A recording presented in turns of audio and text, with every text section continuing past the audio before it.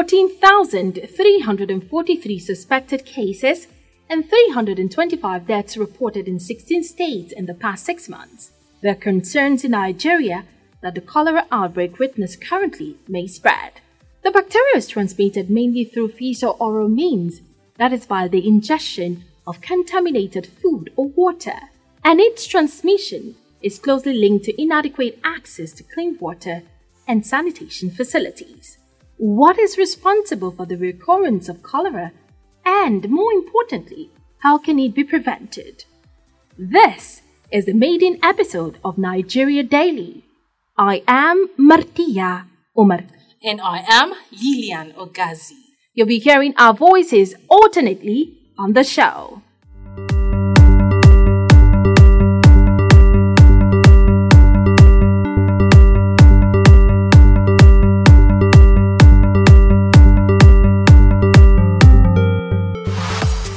The incidence of cholera was first reported in Abuja Municipal Area Council on June 23, 2021, where it killed at least 7 out of 91 people suspected to have been infected. Since then, the number of reported cases has been increasing and the scope spreading, as we said earlier. Bilkisu Ahmed had a chat with Dr. Salihu Kwaifa, who is a consultant physician here in the Federal Capital Territory, on the causes of cholera and how to prevent it. So we're talking about cholera, the cholera epidemic that has been ravaging the country. Can you please tell us where this cholera has most affected? Yes, the cholera outbreak has been reported from many states in the Federation of Nigeria, both the northern states as well as the southern states. I think about 14 or 15 states have been involved in the current outbreak. We have states in the north like Kebbi State, Zamfara, Sokoto, Kano, Jigawa, Yobe, Borno, Nasarawa, Abuja, Kaduna, Niger, and then we have states like Bayelsa, Delta State, and rest from the south. Okay, sir, please can you tell us what this cholera is?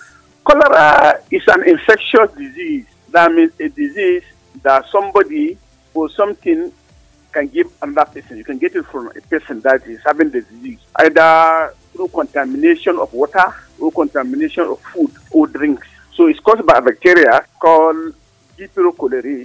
This bacteria usually resides, in the water. So that's why you see it more commonly during the rainy season when you have a lot of flooding, and this rainwater wash all the dead excrement to the ponds and the flowing rivers. And this where, especially where people main source of water are rivers, ponds, and all non-running water. So when they drink this water, they get infected. And when they get infected, they now infect the other human beings. Because once you pass stool, so this bacteria also goes out through the stool. And when this stool contaminates the water or food or through, when you want to clean up yourself, you don't wash your hand properly with soap and water, you go and touch something, another person touch that thing, or eat together, he can easily get it. This is a bacteria that can divide very fast in the human body. When you swallow it, it multiplies and causes a lot of diarrhea and vomiting. But the diarrhea it causes is more severe. So actually, it's a public issue because it's highly infectious. It's highly infectious. That means one person can infect the whole town if care is not taken. Okay. So what are the preventive measures, sir? The most important thing to prevent cholera, any outbreak, is to create awareness that there is this particular disease or outbreak. Once you create awareness, people are aware. So now people will be more cautious. After creating awareness, then you tell people what constitutes this disease. In case of cholera, it's usually severe diarrhea and occasionally vomiting.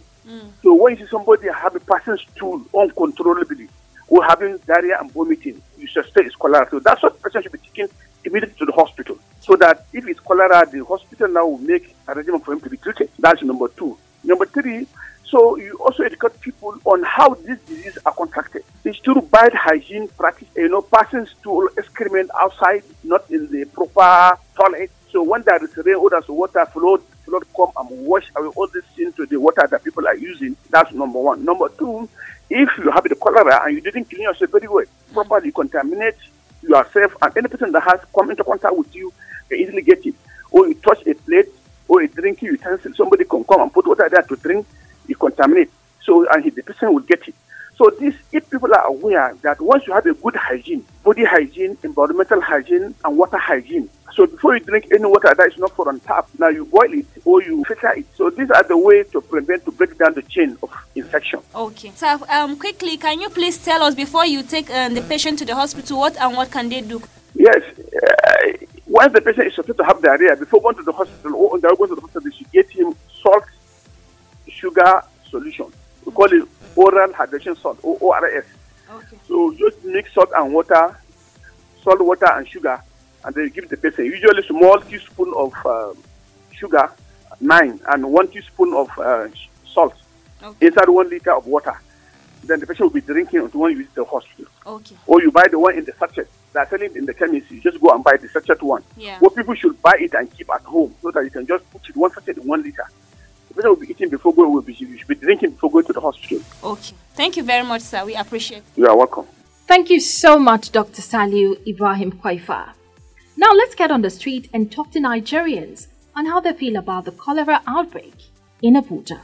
Talking about cholera, I know cholera is a waterborne disease, and basically due to lack of quality potable water. So, and then talking about the outbreak in FCT, like I said earlier, it's strange, and I'm not really aware of it either. But being the federal capital territory, I mean, it shouldn't be. If you are talking about cholera outbreak and you are mentioning places, FCT shouldn't be one amongst the places. But to hear that about 60 persons are already dead, due to the outbreak already in the FCT is unheard of. Disease or outbreak by this time, we're supposed to have control it. But it is nature too. Anything can happen. You understand? But I believe that at the stage we are in the world rating, Nigeria should not be having cholera outbreak. But there must be something. If you go to some states where you can witness that maybe dating, some governors are not doing well in clearing their environment, and it's one of the most agents of cholera outbreak is a fetal environment. So it's very, very unfair. FCT being the capital of the country, so that is to tell you that we're not doing well. But I believe that that will maybe in the near future help the people in authority to do better than they are doing now. Well, I feel bad about it. Nobody's going to be happy having people die due to lack of potable water, stuff like that. But I think it's mainly due to lapses from our government. If they have access to water, people won't be dying unnecessarily. It speaks bad of FCT itself, the FCT administration and the federal government itself. So you can't even begin to think about it that in 2021 people don't have access to pipe-borne water. It's crazy. Like you can't begin to imagine it. Like it shouldn't be, but this is Nigeria. Every abnormality is normal in Nigeria. Have you been to just the back here, this village here, this Pana village here, the life being lived just at the back here, within town? You'll be amazed. People don't have access to pipe-borne water, and this is within town. This is Utako.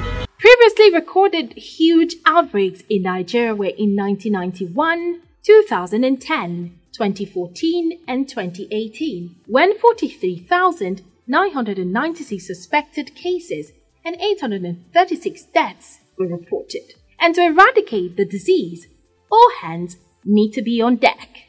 Remember, health is wealth.